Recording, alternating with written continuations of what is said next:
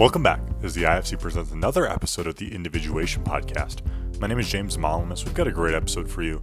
The crew is all back today as Dr. Lahab Al-Samurai, Dr. Eric Tomlinson, and Dr. Lisa Hong continue our discussion, this time going over the magician Palermo. If you enjoyed the IFC's Individuation podcast and want to support, make sure to rate the podcast 5 stars on iTunes and wherever you get your podcasts.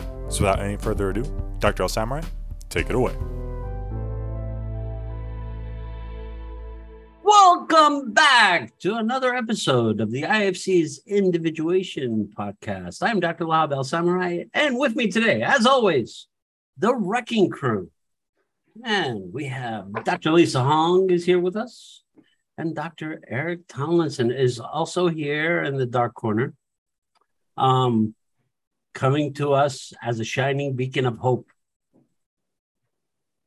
Hey, Eric. Hey, Eric. Okay, so we're back today. Power to the people. So we're back today with another story from Volume 2 of Archetypal Stories in Fairy Tales, Archetypal Symbols in Fairy Tales by Mary Louise von Franz. And this volume is Volume 2. This is The Hero's Journey.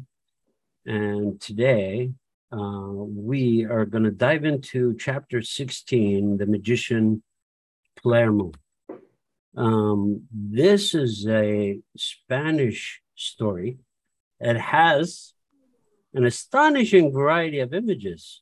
So we will dive into The Magician Palermo. Okay. Dr. Lisa? Let's begin. The Magician Palermo. Long ago, there lived a prince who was greatly given to gaming. He gambled away all his possessions, and when he had lost everything, he left the palace in despair.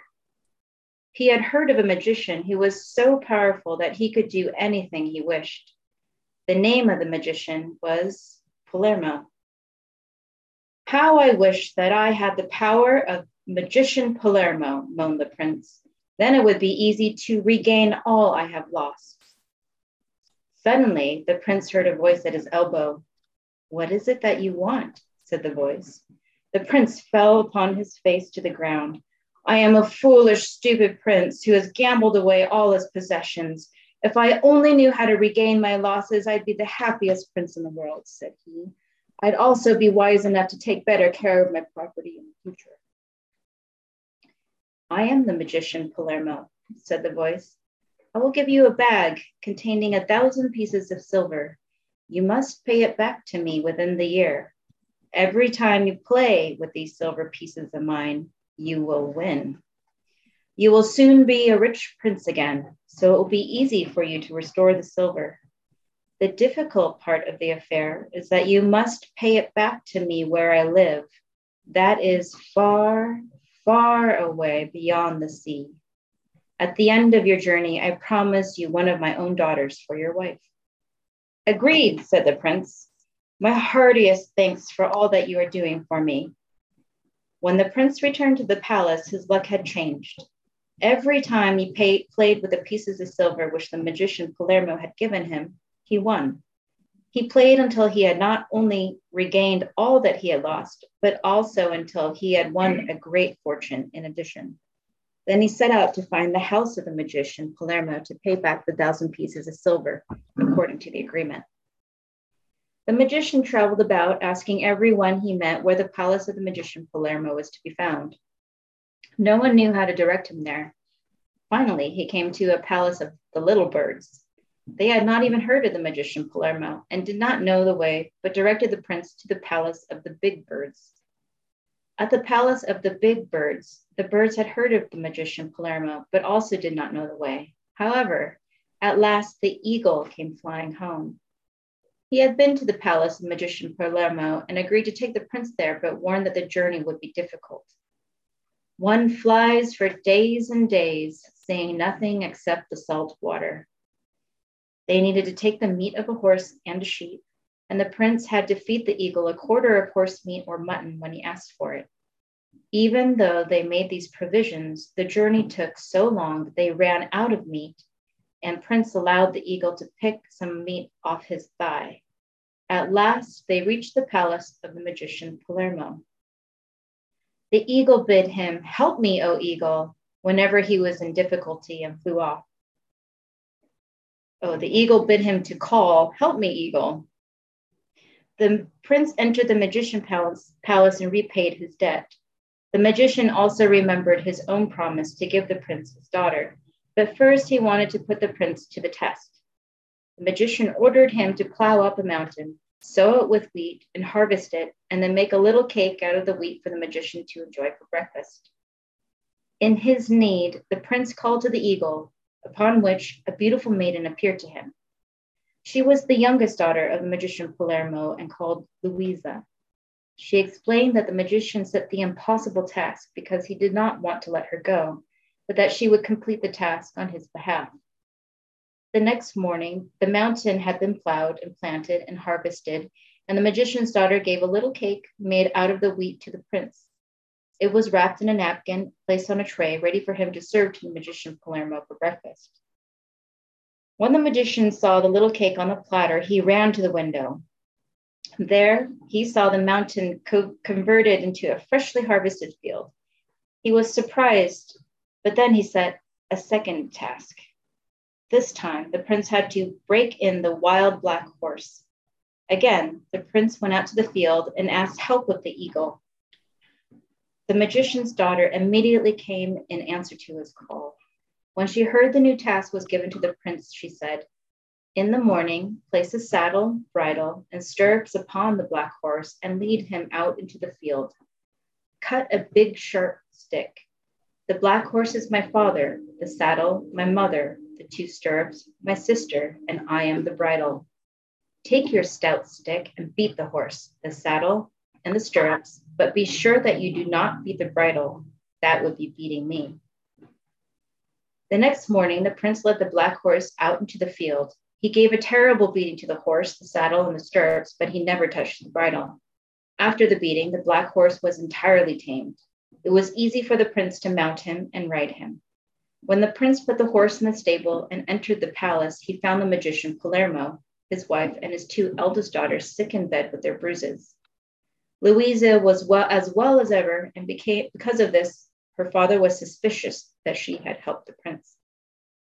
The magician therefore set a third task. This time, the prince had to find a ring that had belonged to the magician's grandmother and had fallen into the sea and return it to the magician. Again, the prince called on the help of the eagle, and again, Louisa appeared at his side. When she heard that the magician Palermo had asked for the ring, she knew that her father was suspicious of her having given aid to the prince. "You will have to kill me and cut my body in pieces in order to get this ring out of the depths of the sea," she said. "Only be sure that when you cut me into pieces, you tie the pieces up in a cloth and do not lose any of them." Despite his great resistance, the prince did as Louisa commanded him. When he tied up the pieces of body in the cloth, however, he let a tiny piece fall to the ground unnoticed. Soon the sea rose in great waves.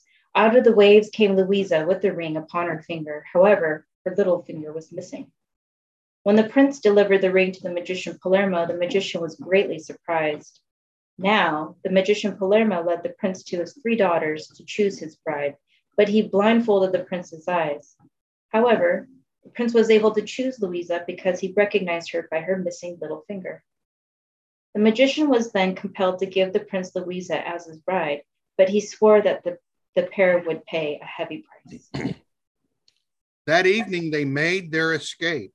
Louisa ordered the prince to go to the stable where he would find two horses. The fat one runs 30 miles in an hour, the thin one 40. He had to saddle the latter.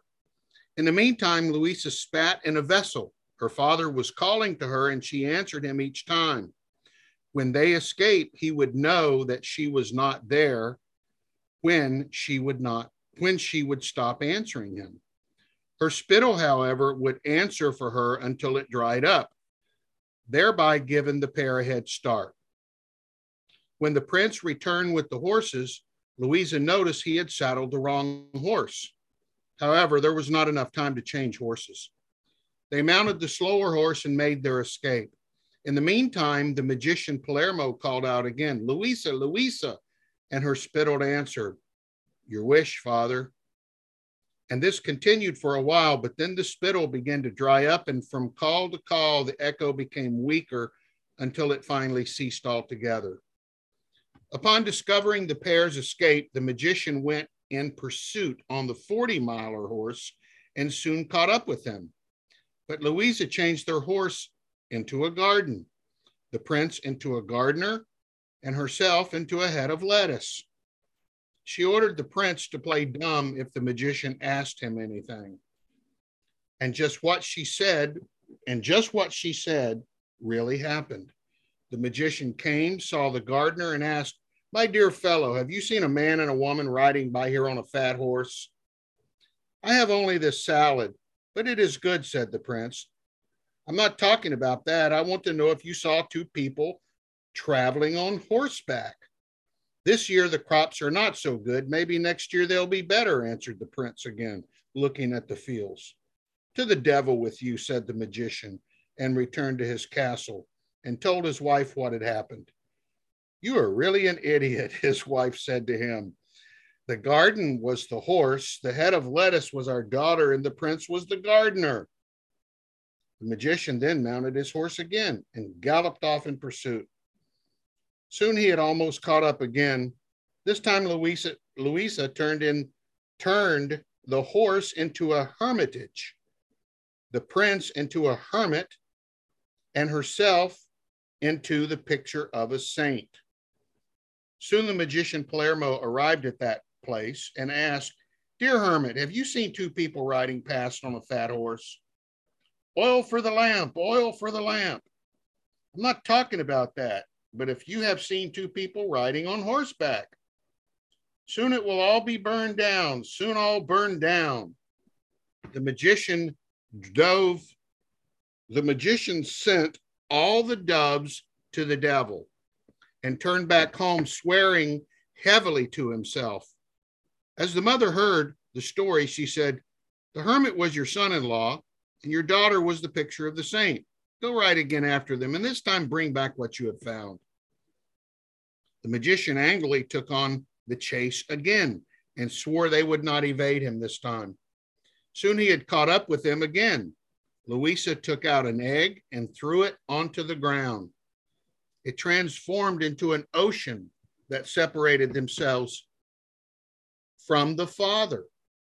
When the magician arrived at the shore, he looked across the expanse and saw that he could not overtake them. So he called out to the youth, "When you touch a dog or when an old woman embraces you, you will forget Louisa." He then turned back to his castle. The young pair continued on their way and came into the prince's country. But before they arrived at the palace, the prince said to Louisa, "Wait for me here. I'm going to get the carriage and everything that is necessary for you to enter the city as is proper for us." She warned him not to go without her, but the prince promised to be careful. The prince was cautious not to embrace anyone when he returned home.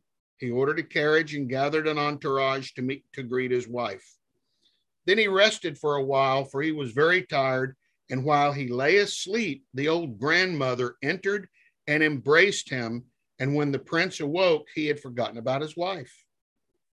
In the meantime, Louisa had waited in vain for him, and when she noticed that he would not return, she went into the city and hired herself out as a cleaning woman in the service of a rich couple.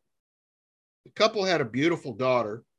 As time passed, the prince fell in love with this daughter and asked for her hand in marriage.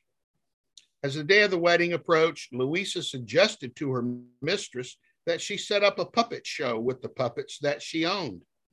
The mistress thought this was a good idea and ordered Louisa to prepare the puppets.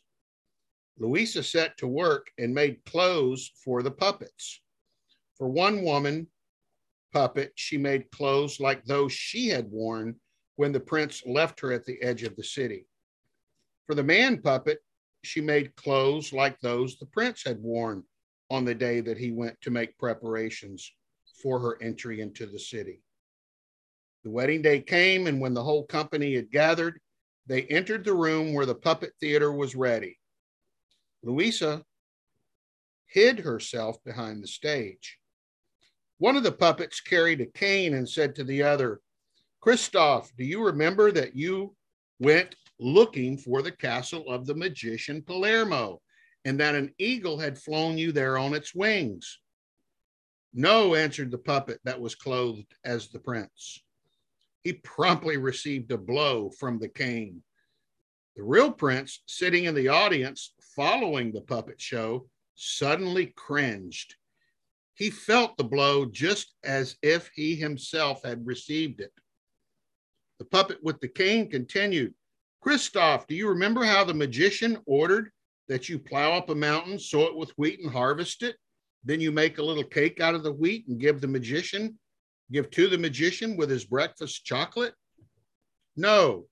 And again, the puppet and the real prince received a blow from the cane.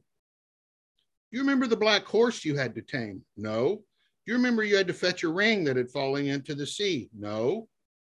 Even when the real prince felt the blows, he spoke no word. Louisa, speaking as the puppet mistress, then said, "Do you remember that my father pronounced a spell and said that you would forget me when an old woman embraced you?" As the male puppet got another blow, it broke into 1,000 pieces. The real prince felt such great pain that he jumped up and pressed his hand to his forehead, and what happened returned to his mind. Thus the prince found back his Louisa.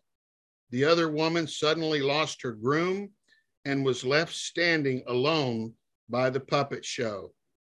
Now this tale is over, and we are going home. It's a great story. Yeah, it really is. Very interesting. What do we think of the story?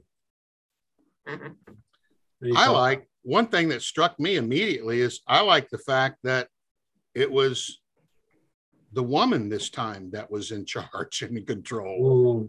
Usually it's, all these kings have their daughter married off to somebody.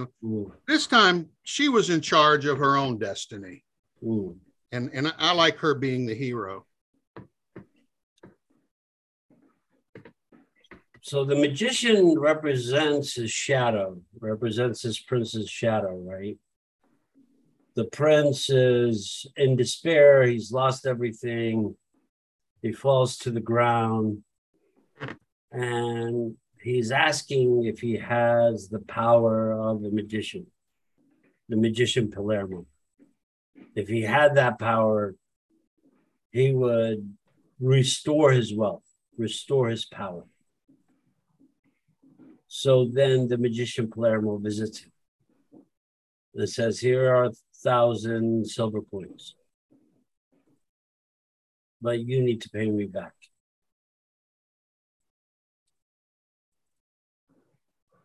And with these, you're going to have infinite love. So these are the magical coins.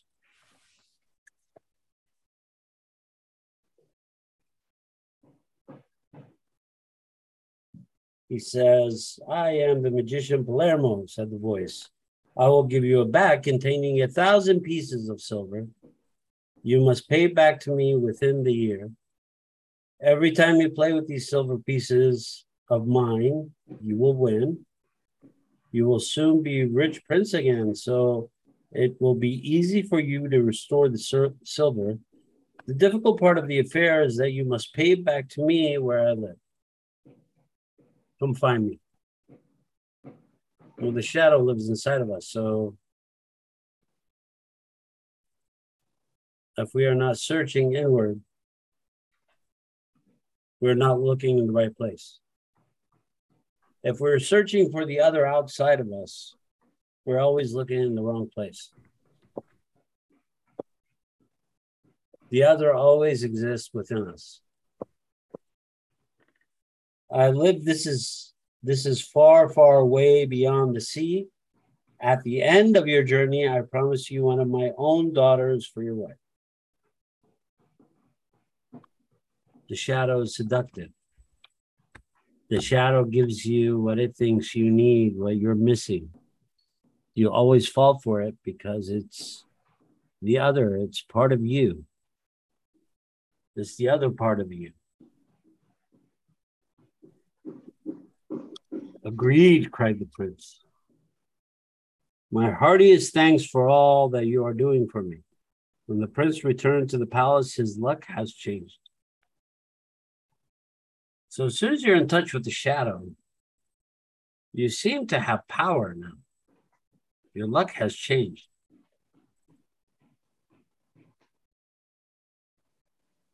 When the shadow is put in charge, things change.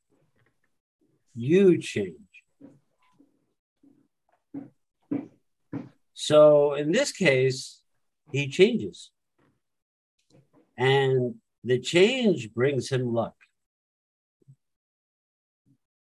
When the prince returned to the palace, his luck had changed. Every time he played with the pieces of silver, which the magician Palermo had given him, he won.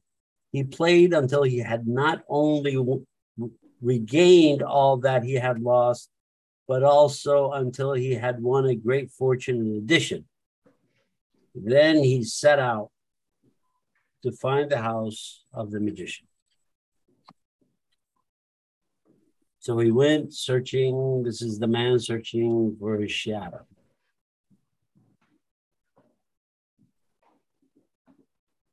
He wants to pay back 1,000 pieces. Because the shadow, the price that it puts on you is much higher. Because it wants to be set free. It doesn't want to stay subjugated. It doesn't want to stay controlled. It wants to be out in the limelight. It wants to be in charge. It wants the ego to go into the more passive position. It wants to take the active role. Like, for example, that has never had the active role, which is a fallacy. Because it's quite active all the time. But it also plays victim because it's been victimized. When you're victimized, that goes into the shadow. So it likes to play victim. Also likes to play outrage. I am outraged by this. It also carries all the things that you fear. It carries the part that you're not afraid of these things. It carries how brave you are. Because your conscious mind is afraid. The unconscious mind is not afraid. Thus, we use the term, I am not afraid. So how do we go about searching for shadow? The prince traveled about asking everyone he met where the palace of the magician Palermo was found. Where do you find the shadow?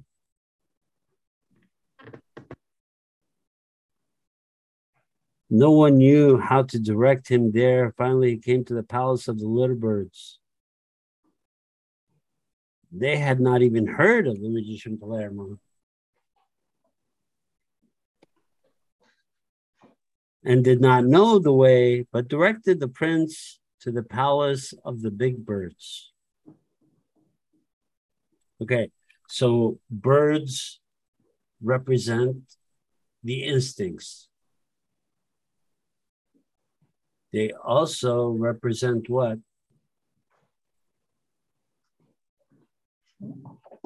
They represent our eyes beyond ourselves. They represent a view to the world that is outside of ours. Right? So he goes to see the big birds because the big birds can see farther than the smaller birds. Because the smaller birds didn't know the magician Palermo.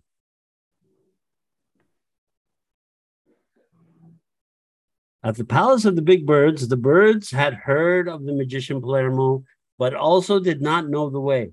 However, at last the eagle came flying home. He had been to the palace of the magician Palermo, agreed to take the prince there, but warned that the journey would be difficult. To travel and face the other, to travel and face your other, the journey is very complicated. You're not going to like what you see. You're not going to enjoy what comes to you. Luke in the cave, he thinks he's fighting Darth Vader, but it turns out that he's fighting himself. Rey under the island. She sees thousands, multiple images of herself. They all look different, but they're all the same. So he tells him, this is what you're going to face. That this is going to take days and days. Seeing nothing except salt water. They needed to take the meat of a horse and a sheep, and the prince had to feed the eagle a quarter of the horse meat or mutton when he asked for it. Even though they made these provisions, the journey took so long that they ran out of meat. And Prince allowed the eagle to pick some meat off his thigh. At least they reached the palace of the magician Palermo. So what is at stake? Your own body integrity when you face the shadow. Because if you think about the shadow and the complex, the shadow is independent of the ego's consciousness.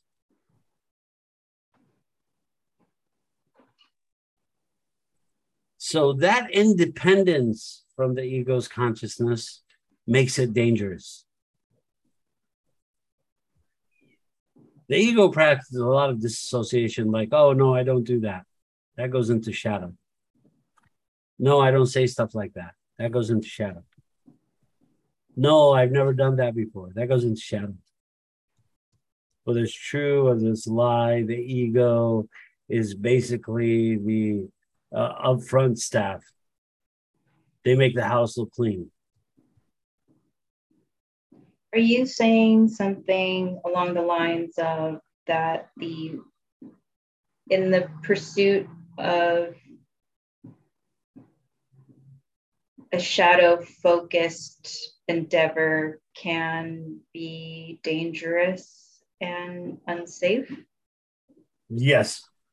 Mm-hmm. But also when you travel to face the shadow, your life is at risk. Mm-hmm. You risk life and limb, which he has already. Right? He's already given meat from his thigh. Mm-hmm. Now, that's also the eagles picked him out, and Zeus, when he sends Prometheus for giving humanity fire.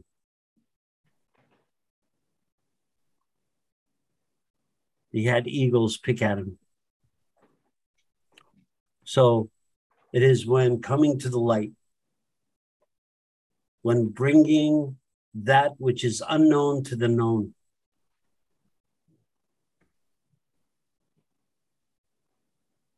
So the prince enters the magician's palace and repaid his debt. The magician also remembered his own promise to give the prince his daughter. But first, he wanted to put the prince to the test. The magician ordered him to plow up a mountain. So what does the shadow do? The first instinct is to say, oh yeah, I agreed with you, but I've changed my mind. You have to do this now for me. Because I really don't want to give it to you. I want to put a twist on that. Yeah. The prince is trying to get everything that he was promised. He could have just said, no, here are your silver coins. I'm good. I don't need your daughter. I'm out of here. Yeah. So I think there was also a choice that he made. It's why you go to the shadow. The shadow is seductive, right? Mm-hmm. It's why you need to face the shadow, because the shadow is giving you something you can't get by yourself. You have to tap into this other part of you. Mm-hmm. Me and Dr. Eric were talking about it earlier, about like dealing with like employees at the county, about how his mom could get away with stuff that he can't seem to get across to them. So he said, but you know, I said, you have to use another voice. He said, if I dip into that voice comes out as angry. Now, so there's different layers of that voice. There are different layers of the shadow. The shadow is seductive. The shadow is fear. The shadow is redemption.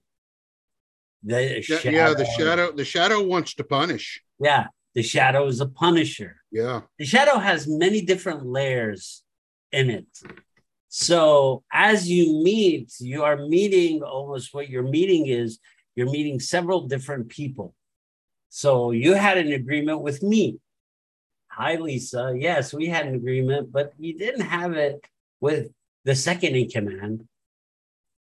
I want you to plow the mountain. You don't have it with the third in command. I want you to go to the bottom of the sea. You don't have it with the fourth in command, and so on. So every time you come and you're requesting something, it's going, well, that's not the deal we had. I changed rules, right? Because deep within you, there are no rules.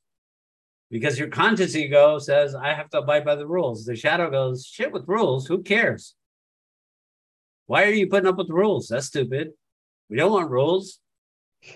Without rules, then there's chaos. Then you can't keep your word. But that's where those elements lie, right? So part of our prince, part of his lust for life makes him gamble. He plays fast and loose with his reality. So it came crashing down on top of his head. So he basically asked for a different reality. In the fairy tale, there's a different reality. You have to approach that part of you that could do anything at will, that is not afraid of anything, but that is also jealous, greedy, treacherous, deceptive, manipulative. So you have to face all those things. So you're right. You go and you ask for something and you get something else. They don't want to ever give you what you came in for. Dr. Lahab, I like when you talked about the shadow and rules and how when there's contained boundaries, the shadow can't exercise its full potential. But then you talked about chaos, and what's ironic to me is sometimes the more chaotic things are, the more the shadow sounds like the only sane voice in the picture. Correct. Correct. I mean, it sounds reasonable when there's chaos. Because the shadow is not always evil. That's a good point. The shadow is not always evil. The shadow is compensatory. That was Jung's major issue. Jung's point always was the shadow was compensatory. Every object, if there was a beam of light, cast a shadow. Every object casts a shadow. That was Jung. Jung didn't believe that the shadow of the object was necessarily evil. It represented everything that we deny ourselves. It represents everything that was denied to us.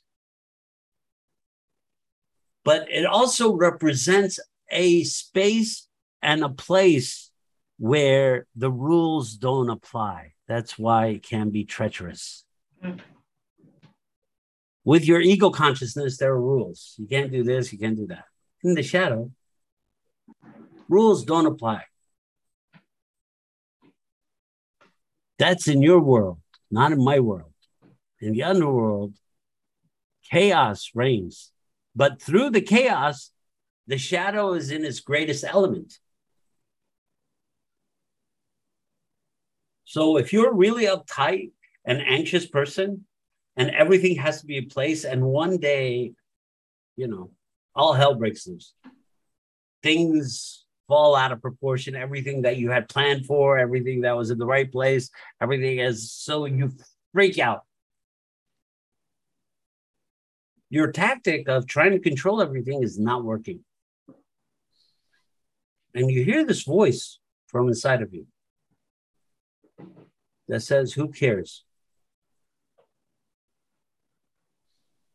That's the shadow. The shadow is able to make sense out of chaos. It puts you at ease. Well, I'm really glad, Dr. Lahab, that you made a really, really powerful point that a lot of people, even psychologists, don't get about the shadow. I can say that because I am a psychologist and I've talked to other psychologists that just don't get this point. And that is the fact that the shadow isn't just about evil. No. It's compensatory, and all the things that are good we shut out of our life, it's a part, those things are a part of the shadow as well. Absolutely. Yeah. So if you've experienced pain as a child, if you had an assaultive parental figure and you had a lot of pain, the shadow contains all the good, the happiness that was beaten out of you during childhood. It contains the innocence. It contains the loss. It contains the ideal. Right? So that's what the shadow contains, because the ego contains the consciousness of the pain, of the destruction, of the anger, of the rage. So now your ego is the angry one, right? It's enraged. The shadow is like the nice, quiet one. And what I've seen a lot of, Dr. Lahab, especially in this country, is a lot of people call that evil. They call the shadow evil. They call it the sinful nature. I think it has racial tones to it.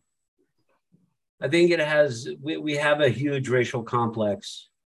Racial and religious is what I just referred to. Yeah, and I think we carry that. We carry that. The way we view people who we don't understand, who are darker than us, that's the way we refer to them. Suspicious and evil. And so there's a lot of cultural collective overtones to it. Yeah. This is the political complex. And it's so powerful, it can even affect members of that own culture. I mean, Spike Lee did movies about it. Yeah, absolutely. Yeah. I think that I think we call it, I think a more apt name for it is the other. It's the unknown other. Well, I like that a lot better. Is the better description of what we're talking about than the shadow. It's an unknown other. It grows like the ego does. So as Jung says, that as what is above grows, so does below. So whatever happens in the conscious world happens in the unconscious world. So if you're sitting in therapy, the unknown other is also sitting there next to you, going, yeah, I could use that. Yeah, next time I have an argument, I could use that. Oh, thank you for clarifying this point. I've always argued this point. Nobody seems to listen to me. Now you listen. Now you hear me. You know, that's how it argues, right? Suddenly you start to realize, because therapy, what therapy does, it helps you integrate pieces of yourself, right? So with the integration comes questions of what I keep outside of my conscious psyche, what I despise, what I leave out, what doesn't work. Where did that term "the other" come from? Did you hear it about it or read it, or did you come up with it? No, the other has been around. I mean, that term has been used. The unknown other, I think, is just more apt to the description of the process of what is termed shadow. Because what it is really is the unknown other. I really like that.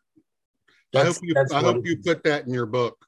Yeah, no, definitely. That's I was going to make a point about not using the term shadow the way Jung used it, just because I think it's taken out of context, and I think referring to it in terms of this is what it is. Yeah, I'll just use it. There's another term for it, but this is the term I'm going to use for the complex. And the complex is like that. The persona is part of, the persona is a complex. You know, it's the mask that we wear in the world. It's a complex. So if you grow up in several different cultures, you have several different personas that you could use, you know, because they're different complexes. So me being a kid of different cultures, I could mimic different cultures because I've lived those complexes. I know the feeling state. I know what they're thinking about, how they want to express themselves, what they get angry about. Right? So when we take these things into account, they all make different sets of what Jung referred to as subpersonalities. There were several subpersonalities. Well, they're subpersonality, but that's what their complex is, right? So the father complex basically runs you at a certain point of life. If your father was very regimented in the way they worked or did things, for a period of your life, you're going to run on the father complex. You're going to be regimented. You're going to do it over and over again. It might not last very long. It might be a phase that you're going through, and then you hate, and then you're like, I'm done. That's right. I'm not doing that anymore. So you become conscious of the complex, and you're like, I'm done. This is not me. I don't have to be this way. Those are other people. Right? You might identify with it and say, no, you know, I understand what he did, but I do it like 10 times more. So you over-identify with the complex. But the complex runs you. There are parts of your life where the complex of the mother takes over. You're very maternal. You're maternal around all your friends. You take care of everybody. Everybody's great. Everybody's taken care of. And then you snap. And you're like, I'm not doing that anymore. They need to grow up. Right? So you walk out of the mother complex. So you switch through these different periods of time with these different influences going on in the background. They're like an echo. And you hear them, you get irritated by them, but you're like, yeah, you know, this is how it is. So any journey, to get back to our story, any journey that provokes, promotes, pushes consciousness is the journey you want to take.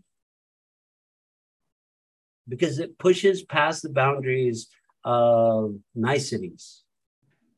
It pushes past the boundaries of safety. It pushes past the boundaries of everything works out in the end. James Bond can die. They killed James Bond. I don't get this. Anyway, James Bond can die. But in the archetypal story, there is a reason why the hero or heroine prevail. It's a point of consciousness. It's a point of integration. It's a leap into a more open, understanding, bigger perspective picture. So in the stories, what we know is that when they head home, when the married couple head home, they start a new kingdom. It's a new beginning. It's a more conscious beginning than the past beginnings.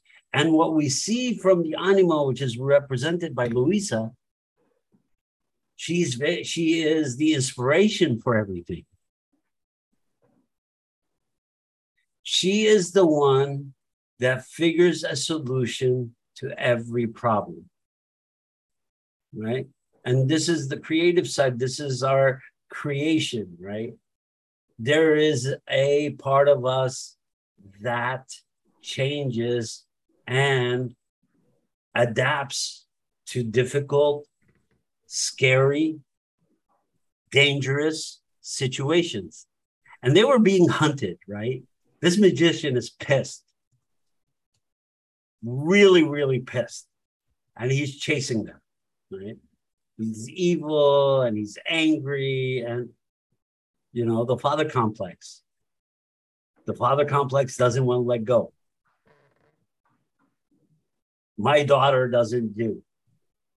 That's part of the father complex. That's why a woman must work through her father complex, because if she doesn't, she'll end up with a man who resembles her father, talks like her father, and doesn't connect to her in the way she needs to be connected to, because they're stuck in the father complex. They're not conscious. That's why it's always dangerous to get married really young, because the complex is still kind of basically running the roost.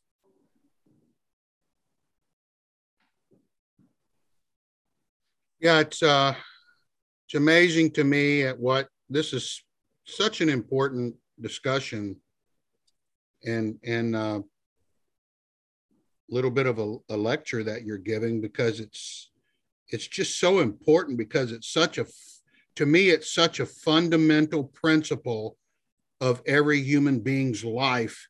And that is to, instead of spending all your time and energy trying to suppress this other, what did you call it? Something other? The unknown other. This unknown other away. It's like Jung said, we don't become enlightened by imagining figures of light. Rather, we make the darkness conscious. Correct. Now, just watching a TV show the other day, and it shows how people who living thousands of years ago, who we think are just ignorant and superstitious, and yet cultures across the planet, you can see where they would have, many of them would have an underground rooms that match the size of the rooms in their above ground rooms.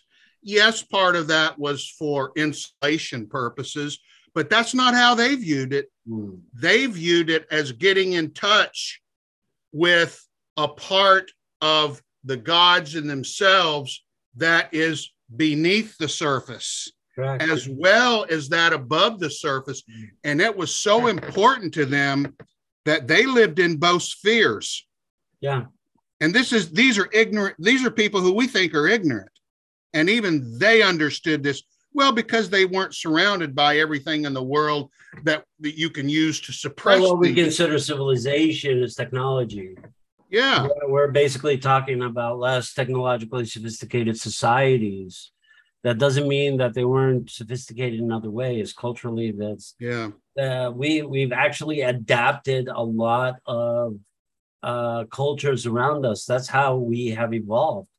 We have adapted and assimilated many different cultures as we have, because it's not conscious. It's part of the process of individuating. It's process of becoming whole. You keep adapting, integrating different ideas, different thoughts, different ways of being, because ultimately that's how you grow. That's how you change. That's how you evolve. If you keep feeding yourself the same steady diet of biscuits and milk, you're going to become dairy intolerant and have lactose issues. I mean, you have to vary your diet. Your mental diet has to vary. Your spiritual diet has to vary. Your psychological diet has to vary. These are things that help us grow, change, expand, not be stuck in limbo, because we no longer prescribe to those ideas of our parents, but now we don't prescribe to any ideas of our own. We just are lost in limbo. We don't have a God, a prophet, a idea to hold on to. That's why integrating different ideas, different thoughts, reading about different cultures, understanding differences, and understanding our own psychological depth, we start to change. And that change is what gets us through life, through this challenge of living. That makes us stronger. That helps us laugh. That helps us release, let go. It helps us not to be so hard on ourselves, not so judgmental, not so angry, not filled with so much hate, not filled with so much fear and paranoia. Because living on a steady diet of fear and paranoia is going to create chaos. And that's not how the world works. The world works in balance. If you haven't noticed, COVID, balance. Notice the world works on balance. The universe works in balance. And when things are out of balance, that's when we get extreme weathers. That's when we get hit with hurricanes, tsunamis. That's when we get smacked across the face. There's no balance. Balance is lost. So in the story, the shadow is trying to destroy them. So what's interesting in the story is that she tells him what not to do. She's very clear with him. Don't do this. He ends up saddling the wrong horse, the slow horse. Don't do that. But she saves him over and over and over again until they're about to escape. And what happens? She opens up the unconscious with an egg. She smacks it on the ground, and a huge ocean, a body of water is born. She opens up the unconscious. And what does the shadow do? The shadow echoes words. You will never have her. Why should you have her?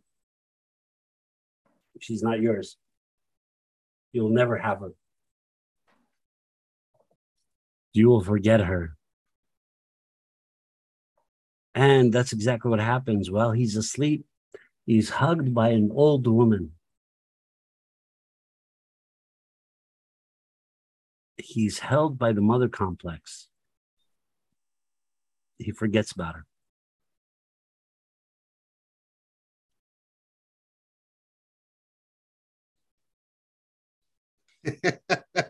And it takes a bunch of beatings to get him to wake up. Then at the end of the story, she knows exactly where he is. She knows what happened to him. She knows he's a dumbass. So what she does, and we say that lovingly to our would-be hero, she creates a puppet show. And in the puppet show, she dresses the characters in the way they were dressed when they escaped from the evil magician. And they're riding a horse. So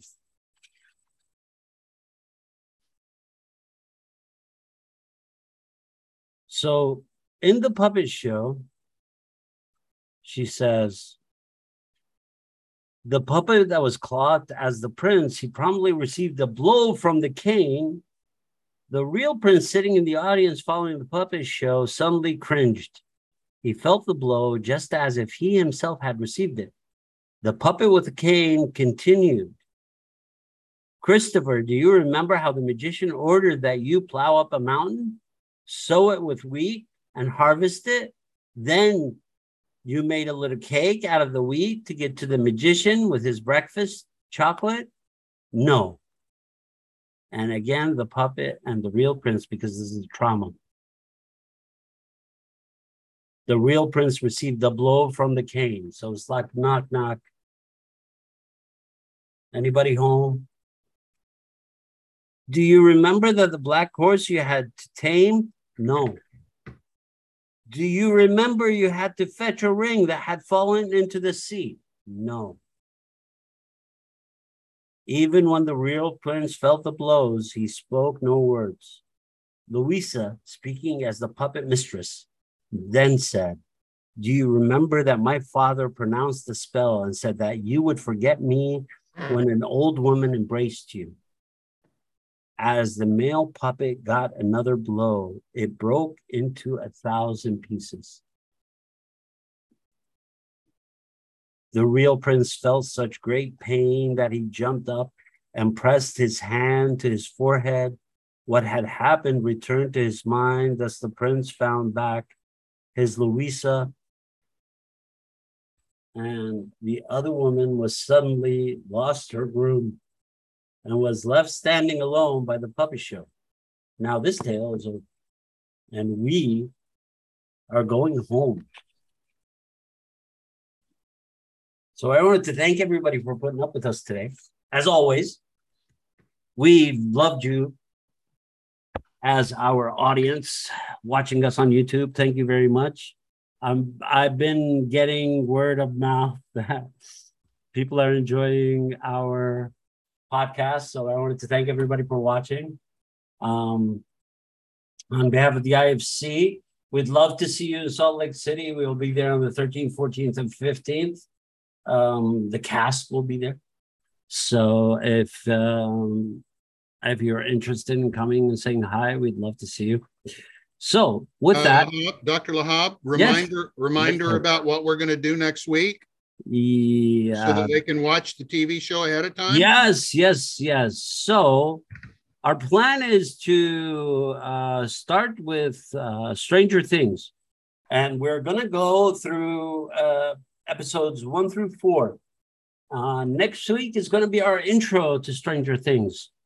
So if you just watch episode 1, that's enough. But we will go into an intro of what Stranger Things represents. So we're going to take a brief break from Mary Louise, and we're going to jump into Stranger Things, which is, I think, watched by more people around the world than any other show. So we want to understand that phenomenon, why people are so attracted to that show. What is it about that show? So next week we will give you a narrative of this show, or at least of season 1. And then we will get into the psychological aspects of Stranger Things. Thank you, Dr. Eric, for reminding me. No problem. With that, any other thoughts, anybody? We've enjoyed having you follow along with our fairy tales. We hope you've had a great time. We're going to go home now. The story's ended. We're going to go home now. Thank you so much. And I'm not afraid. Thank you so much. And as always, we end our session by the affirmation: we are not afraid. We are not afraid. We are not afraid. We are not afraid. We are the Institute for Conflict, and we will be back next week. Thanks again. Thank you for tuning to this episode of the IFC's Individuation podcast. We hope you enjoyed hearing from Dr. Eric Tomlinson, Dr. Lisa Hung, and Dr. Al Samurai. We'd also like to thank Eric and Lisa for taking the time to join us. You can also find us on the IFC's YouTube. Make sure to check out the JAMP Institute for Training's Magician's Call podcast as well. Tune in again next time to the IFC's Individuation podcast for another episode soon. The IFC is a not-for-profit institution. We don't have any paid advertising for our podcast, but we do accept donations. All donations and contributions are tax deductible. You can find more info at theinstituteforconflict.com.